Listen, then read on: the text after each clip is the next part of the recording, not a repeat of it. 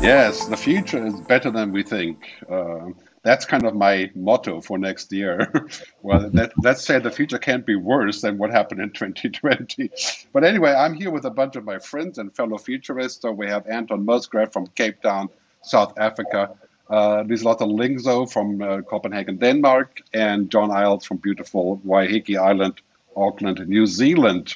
And we are all companions and futurists working together as part of the Futures Agency and trying to develop a view on the future. So today we're going to show you how we use this cool app. It's called That's, I know it's weird, right? MMHMM.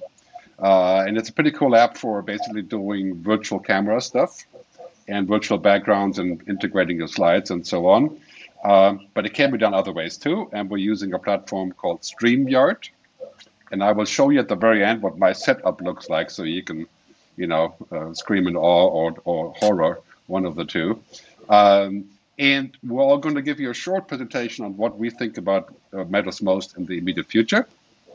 And of course, needless to say, we are available for doing online events together. And it's been a pleasure having you join us. So let's kick this off. And the first presenter is Anton Musgrave.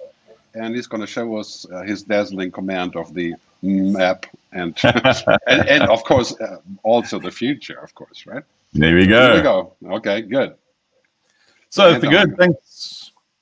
Yep. Good, thanks very much. It's really great to be talking to you about the next future. And I think we all get the sense, really, that the world is kind of reaching somewhat of a tipping point. When you think about society, when you think about business, and us as humans, do we have an exciting, relevant future? Certainly, lots of things are going through our minds about what that future might hold. But the truth really is that the world is going through an era where there are many collisions taking place between the world that we know and remember fondly, I guess, the world that we used to, and the world in which we built very successful businesses. And that in many dimensions is colliding with this new world, and all the rules are changing. And of course, when two orbs collide, there's heat and friction. And we're experiencing immense heat and friction right now. And that's because there's so much legacy that the old world is bringing into this shift and transition into the new world, that it's impeding our ability to kind of think differently and reimagine the rules of doing business in this new world. And of course, as this transition takes place, we see companies failing, great successful companies in the last decade or last 20 years simply disappearing and becoming irrelevant. And the question is, why do they get it so wrong? And Larry Page of Google describes it beautifully and very simply. He says these companies simply miss the future. And so the question is, how do we avoid missing this new future? And I guess it's because of our dominant thinking is vested in all of our career experience, all of our business processes, business models from yesterday. And we think that that's still going to carry us through post-COVID into this new world. It's really interesting when you think about some of the fundamental assumptions in your business today that underpin your business model. And that we're relying on these assumptions to imagine the business of 3, 5, and 10 years out. Just list down the top 10 assumptions underpinning your business model. Fast forward your mind into 2030. Imagine what that world might look like. And then tick off which of those assumptions of 2020 still remain valid. And I suspect you'll be shattered to realize that 60 to sometimes 70% of the underpinning assumptions in your 2020 business simply no longer hold true in the future. So as a futurist, what can I really tell you as a futurist? And of course, it's all just about understanding these business tsunamis that are unstoppable, these big waves that are crashing on the shores of business and the business landscape and the business context, and of course, the marketplace. And it's really important for us to try and understand, how do these tsunamis connect, combine, and what do they deliver to us in terms of customers of the future, how to make money, how to stay relevant and valuable in the future. A futurist should definitely not be telling you that they can predict the future with any level of accuracy. But how do we change our thinking? How do we rewire our brains to think differently about the rules of tomorrow? And so when I think about business surviving this era of these collisions that are taking place, COVID is just one of these collisions, of course, the transition from carbon energy to renewable energy, the technology transition to automation and AI. These are all combining and imposing on us an absolute obligation to rewire how we think. And so I think the way that businesses need to imagine this future is to stop thinking about the future from the lens of today. We need to just blank that out. And then we need to take ourselves into this new future and imagine, what does the context of business look like in 2030, let's say? What does society, what does technology look like? And from that, we develop a view of the marketplace. In that marketplace, what is scarce and what is abundant? And what will customers really pay us a lot of money for? And once we understand the marketplace within the context of business, we can then begin to imagine our ideal future business. Again, remember, we've completely blanked out our view of the business of today. So we design what we call the ideal future of 2030. Why do we have a right to exist? What is our guiding purpose? What is our North Star as an organization? Why should society celebrate our success with us? And once we've done that successfully, then we can cast our mind back to the present. And we can then say to ourselves, wow, what were the decisions that I took way back in November 2020, if you like, that guided me on this journey to arrive at an exciting future destination? And so it's crucially important for you as leaders, for all of us as fathers and mothers and families, etc., to reimagine our ideal outcome 5 and 10 years out. Build a powerful memory of that context. Understand the forces that are shaping that context and the choices we make. And once we frame that really exciting, powerful memory, suddenly the actions we take, the decisions we take, whether it's capital allocation, mergers and acquisitions, new investments, how we reframe our organization's purpose, all of them suddenly change because we now have some clarity at least on where we think at least we'd like to go in this new world. So folks, I guess for me, the issue really is we don't really know what's going to happen on the 5 and 10 year horizon. We know it will be different. Let's not arrive at the destination and be surprised. Let's make choices today that take you and your family and your business to this exciting new and I think very different destination. Good luck and enjoy the journey. Thank you, Gerd. All right. Thanks. I don't know. That was great. I love the choice, not chance. You know, this is a big topic that I have all the time with my clients.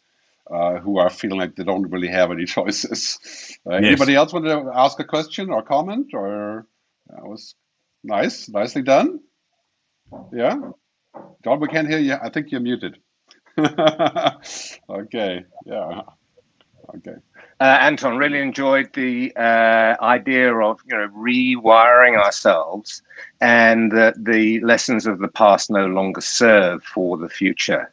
And that actually, by setting intentions about that future, we can actually have that future pull us forward. So definitely we're on the same, choice, we're on the same chance. page here. Let's move on to the next presenter. And at the very end, we're going to have a debate about all these issues. And of course, we'll show you our funky technology.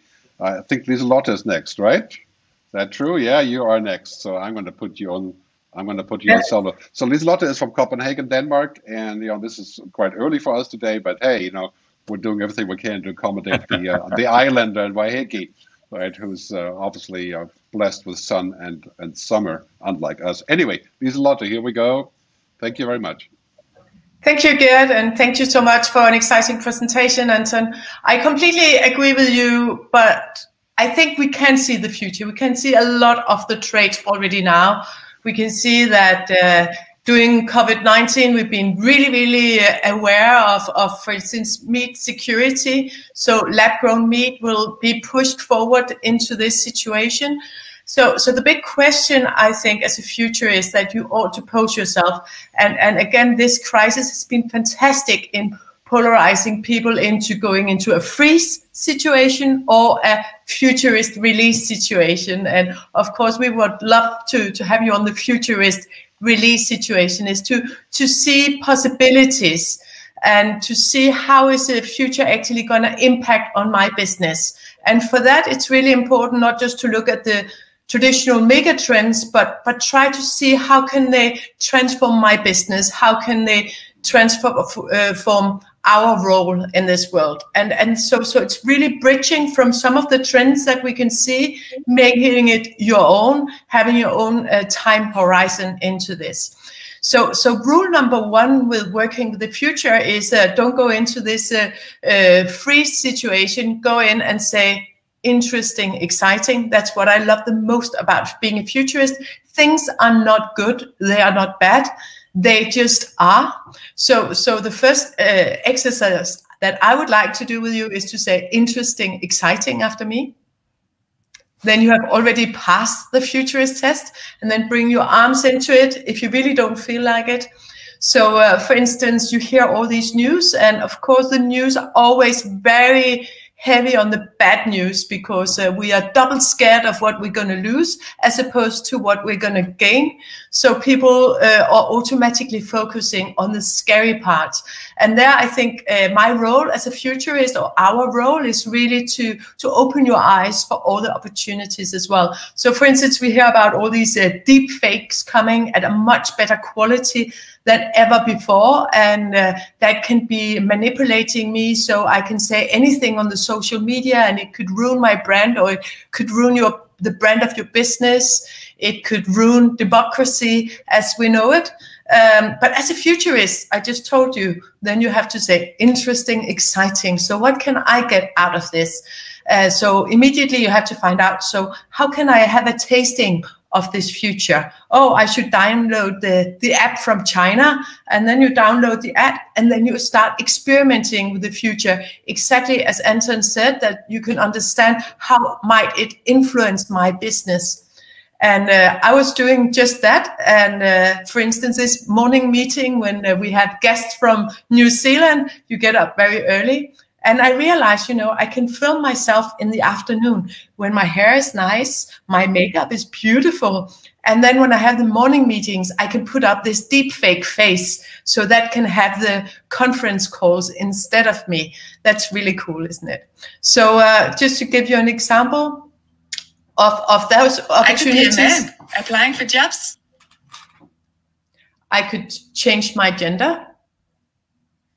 Or I could come as this robot, Sophia, who already has a citizenship in Saudi Arabia. So I could be a man applying for jobs. So basically, you can have all these new scenarios coming into these technologies. So what is really important is to move from the freezing point to the releasing point, saying, this is really exciting. What are the options? And I fell into that trap not long ago, because I could see that by 2025, most search engines will be by voice. We won't use Google anymore, typing stuff in. We expect the world to change to voice recognition. So you have all these chatbots talking to you all the time. And I could see data coming in that Amazon was taking over the world, because if you ask for batteries, Amazon will send you the batteries, basically because they are in charge of the voice bot, for instance. But then you have to force yourself to say, interesting, exciting, what is going to happen? And then I spoke to a Versa agency who is based in Australia, and they said, oh, but this technology is so fantastic, because, a lot of Indian people, they don't know how to read and write, and suddenly they will have this chatbot, and they can ask all sorts of questions, and they can basically be empowered to enter university educations like never before. So it's really a tool for democratization.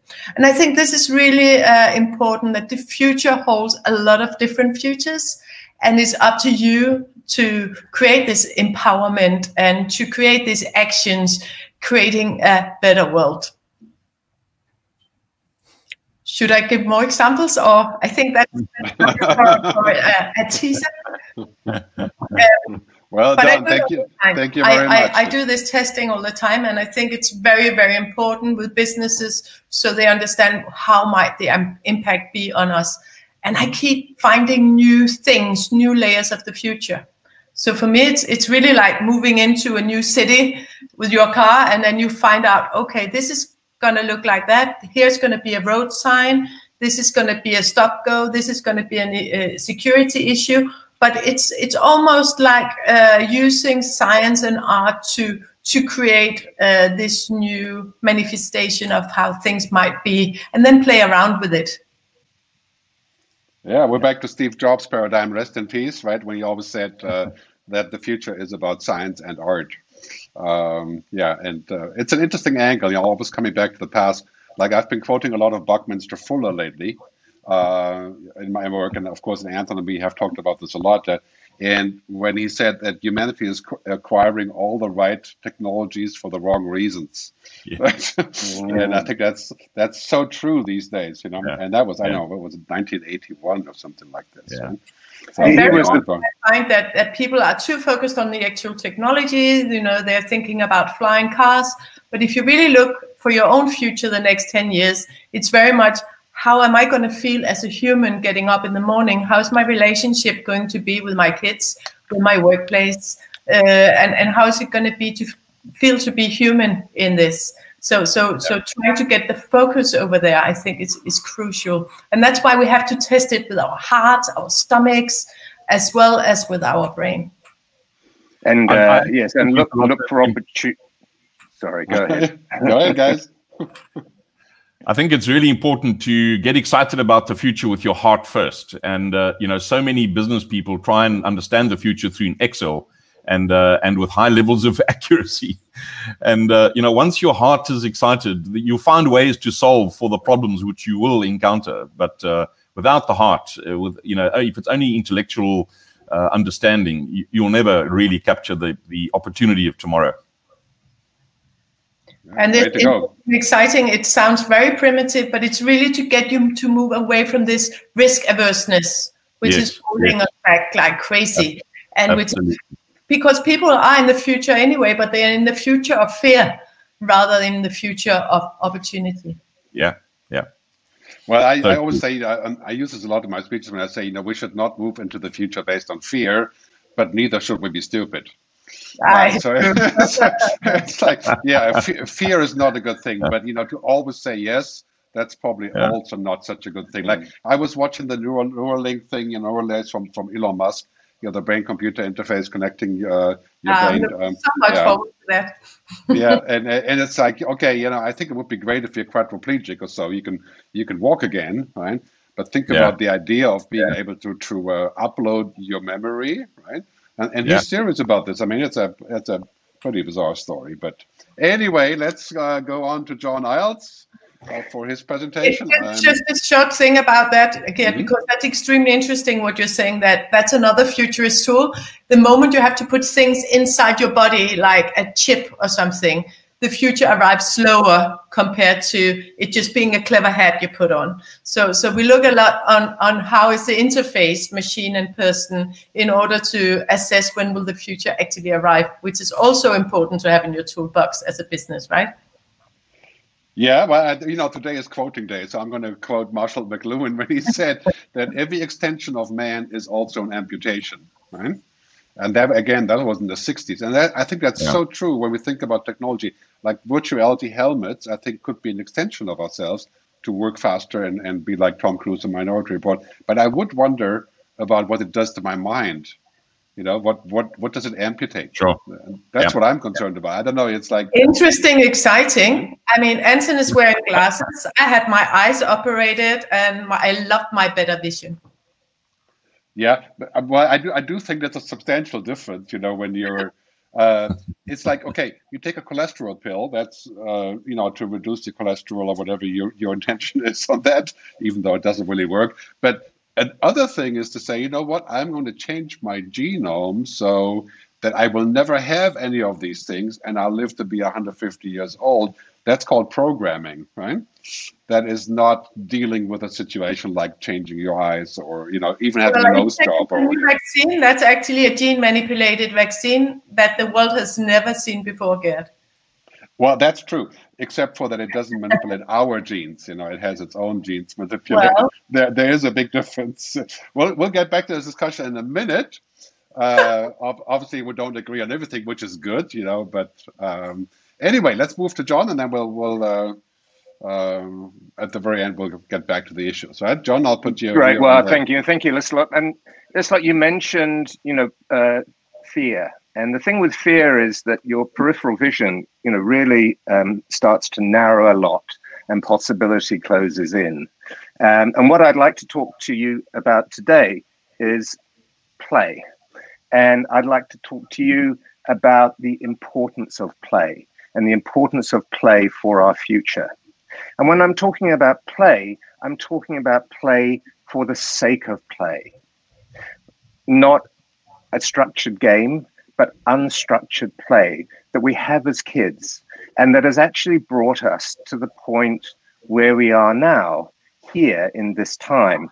And, you know, we're all here as a consequence of play for the pleasure of it. And interestingly, and we're also probably, many of us, happy accidents as a consequence of that. And as a result, we've landed in this time and place, and it's a virtual space.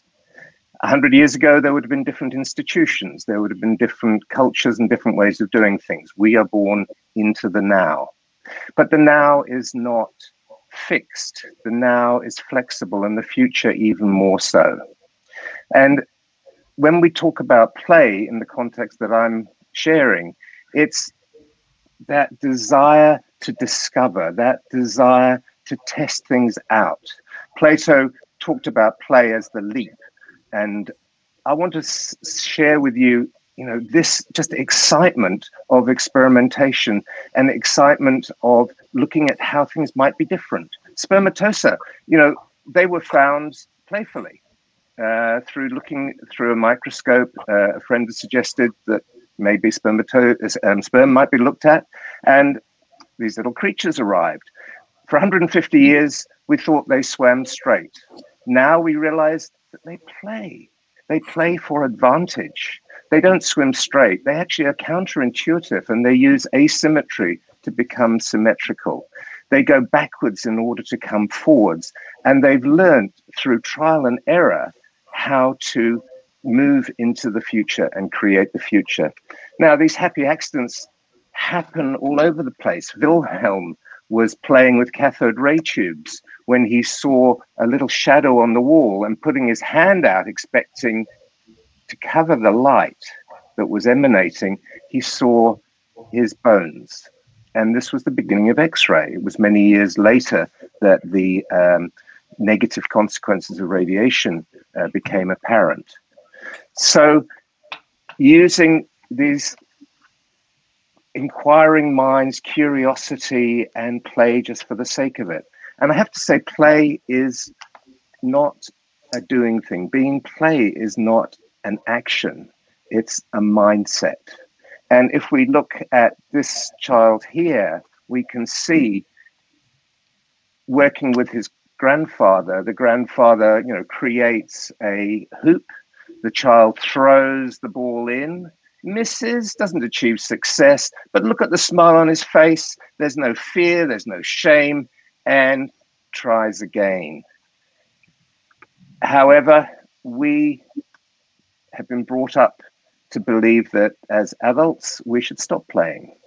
We get old because we stop playing. And through the lack of play, we miss all of these possibilities that exist in the area of the unknown. And the area of the unknown is so much huger than the area of the known. So we're missing all of this possibility of discovery through happy accidents. Now, this lot, you spoke about fear, and it's true with play. In order to be really playful, we have to feel safe, and we have to have our basic needs taken care of.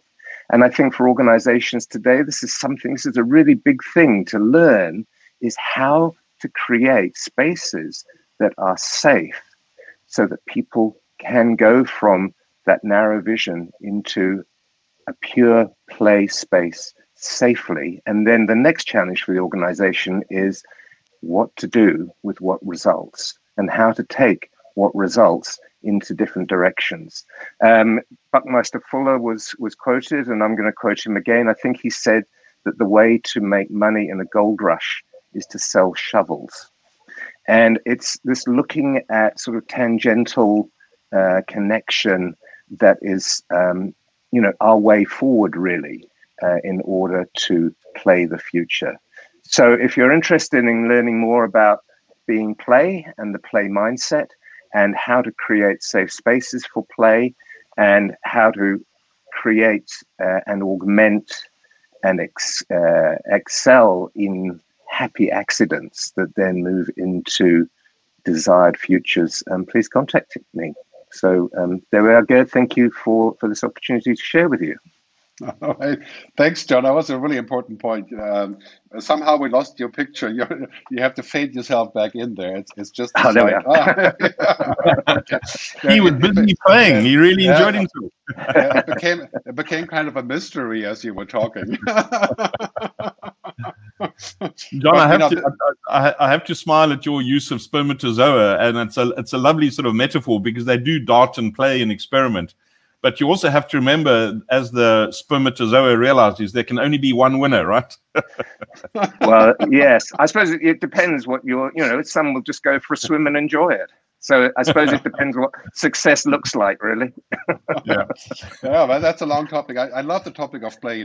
This is something I've recently started using in my talks, and it's incredibly hard. I mean, I'm a musician originally, of course, right?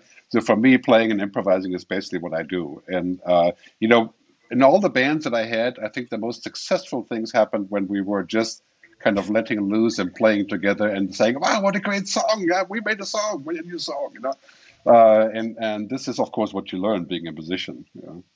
At least Jeff Bezos recently said that many of his best decisions were made through kind of wandering aimlessly and taking a playful approach. I think this point in time we have to find out, because some people are stressing down completely by being locked down. On the other hand, some people are rediscovering nature, rediscovering that they can be far more productive, leaving their desks. We are getting this hybrid workforce, and we are just in the very beginning of understanding how to get the best, not the most, out of people, not pressing us like lemons like we used to do. But I think we will be actually, as you're talking about, Anton, in 2030, and we're going to look back at 2020 thinking, God, can't believe we treated people like that in the past. What were we doing? Thank goodness that everybody was sent home and had a thought about what could be a better way of creating life. And I think that also brings us to another point, which is we don't only look at the trends in our agency, we look at taboos as well. Taboos are very often what is holding us back. The taboo of giving up play as an adult, the taboo of saying, hey, I'm not going to sit in the cantina having lunch with everybody. I'm going to go for a run in my lunch break. Here in Denmark, we had this crazy situation where there was long waiting list to get operations on your bones, your discus prolapse, your knee. And then during lockdown, they couldn't keep the treatment guarantee. So that was put out of place. And while everybody has been at home, half of the waiting list has disappeared organically because people have started training their own bodies. So I think it's just a great example of something that we wouldn't have put in there as a possible future, but which is now emerging from new experience, from play. Yeah, well, as you can tell, the audience, we can talk about these things forever, and in fact, we do. So if you don't cut us off, we'll still be streaming next week. But I'm going to wrap this up. Please cut us off. I need a coffee. So I'm going to wrap this up with a couple of thoughts that I have on the future. So first, I want to say, right now it's really quite clear that we're facing a situation where many of us are a little bit, you could say, shocked, right? We're in future lockdown, and this is becoming a really hard thing. I think many of us are in this kind of, I call this a Corona coaster situation. So it's like emotional up and down like crazy, right? And it seems like it's working, but then all of a sudden it's no longer working, and it's so the Corona coaster. I think I got this from The Economist feature about 3 months ago. That means we really have to stand by each other and help each other to reinvent, and that's partly what we're doing here. So I'm quite happy about the opportunity and the possibility of doing this. I also think that we have to get rid of this thought of we're going to go back to normal. Right? Yesterday, I listened to Fauci and Bill Gates doing a talk show, and they said basically, Bill Gates said, we're not going back to what was before Corona, because even if there is a vaccine, it's not 100%. Not everybody will have it. It will take years for those things to go back to normal. And we're reinventing a new world. Right? We're flipping the VUCA, right? So now it's all about unorthodoxy, co-creation, not looking to go back to the normal. I think the worst thing that we can do is to go back to the pre-pandemic mindset, of saying, okay, yeah, now we go back to travel just like we used to and do all these things, right? I mean, that's quite clearly flawed.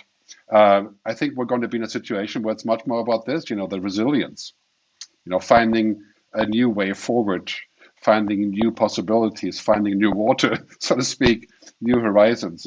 And also looking at everything in this context, it's really quite clear that we are literally in a fork in the road situation.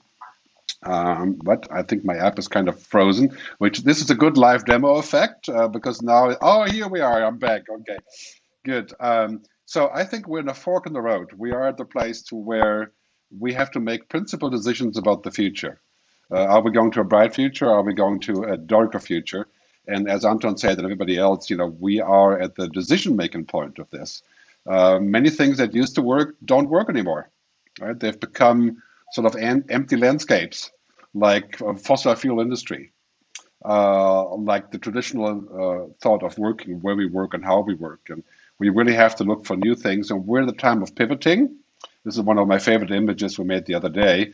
You can see in the top right, there's 4 things that are kind of threatening us, so it means we have to change: inequality, the future of capitalism, climate change, and of course COVID.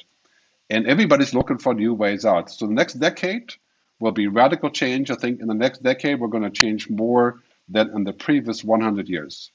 And it's kind of decision-making point.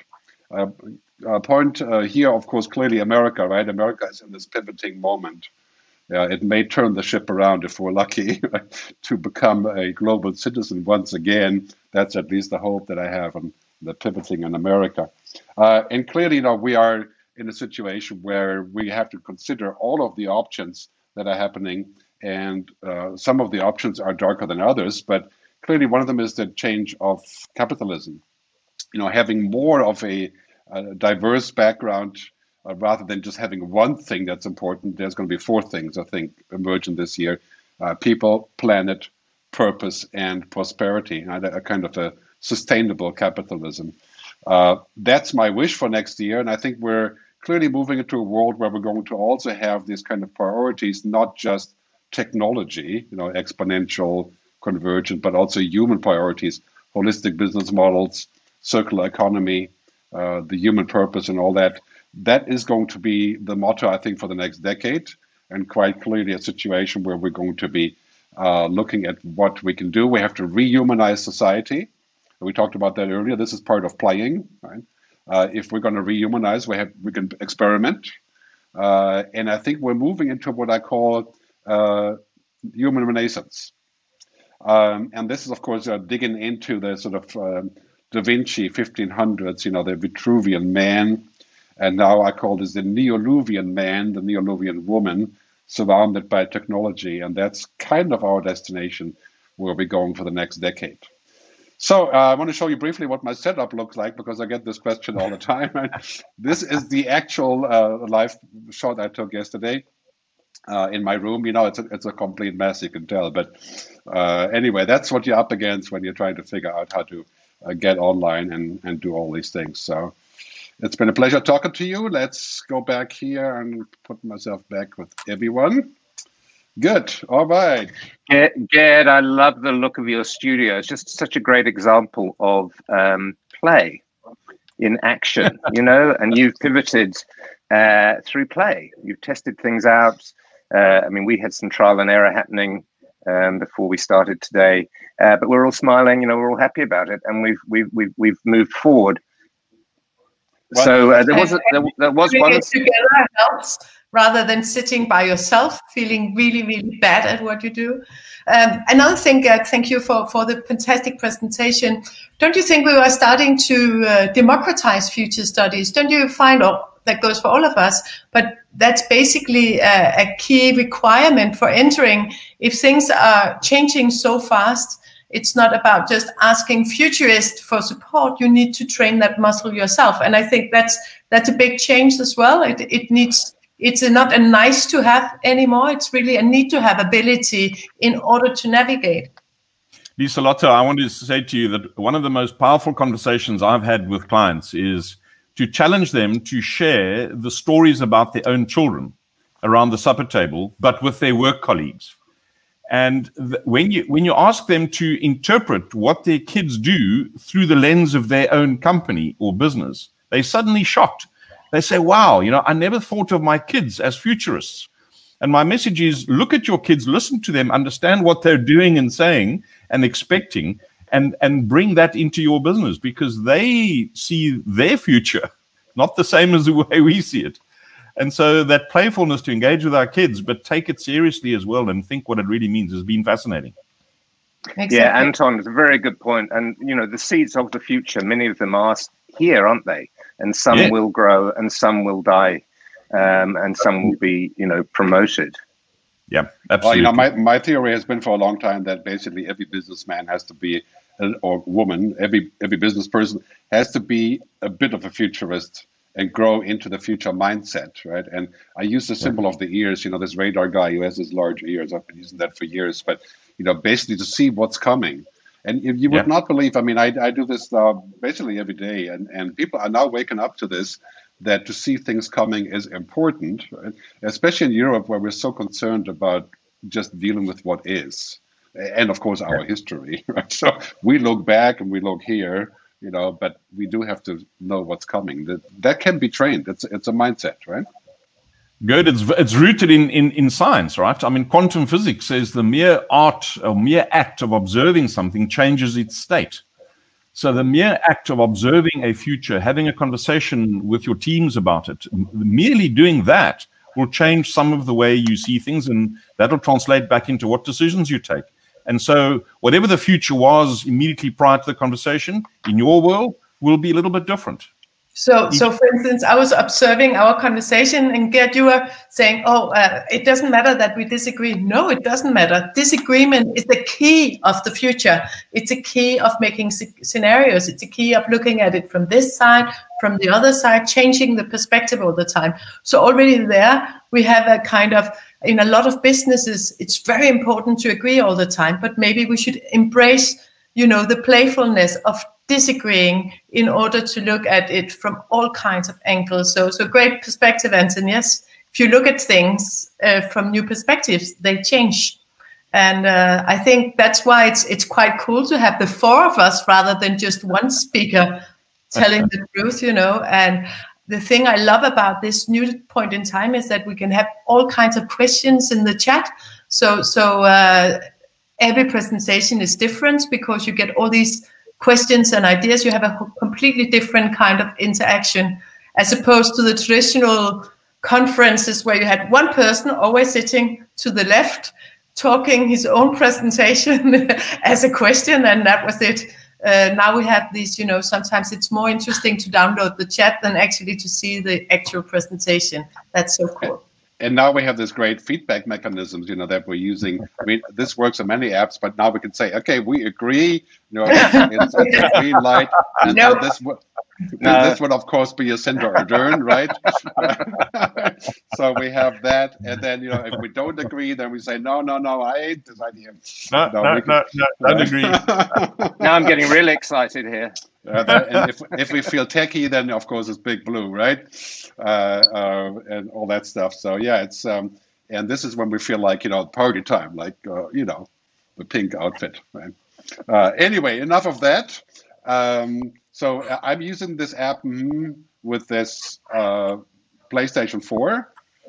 It takes a bit of getting used to, but if you were a bit of a gamer, I never really was, but Anton is using it as well. And do you have one, John? Not yet, huh? I just got Play-Doh. Play-Doh is a good start.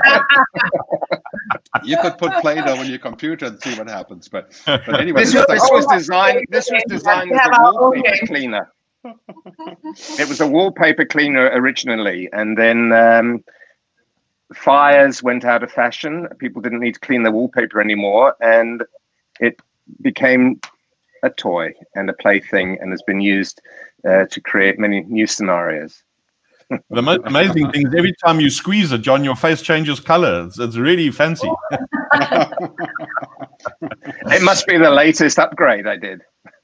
All right, guys, let's tell the audience where you can find out more about what we're doing. Of course, thefuturesagency.com is where we all have our our profile and stuff, but we all have individual businesses and companies. And so let's start with Liselotte. Where can people find out more about you?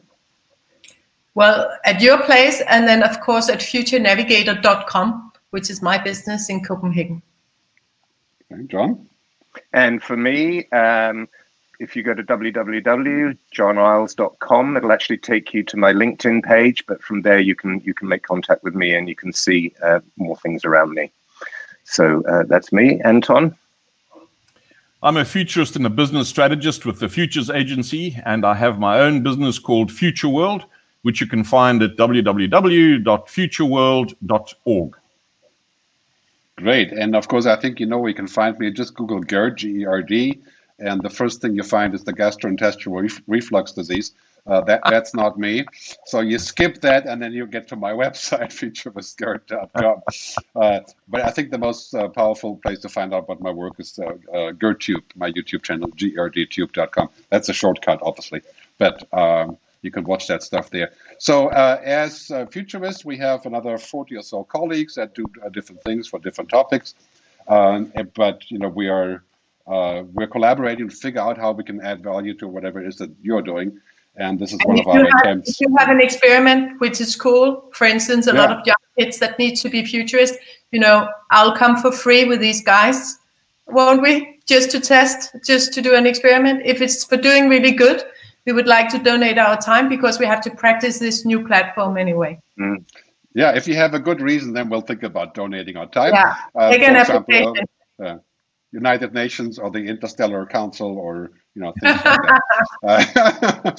So anyway, it's been a pleasure talking to all of you, and it's been a pleasure for the audience to have the audience there. And so that's it for now, and we'll hope to see you down the road. I'm going to end the broadcast now, and stick around for a second, please, the attendees. Thank you, and see you down the road. Thanks, folks.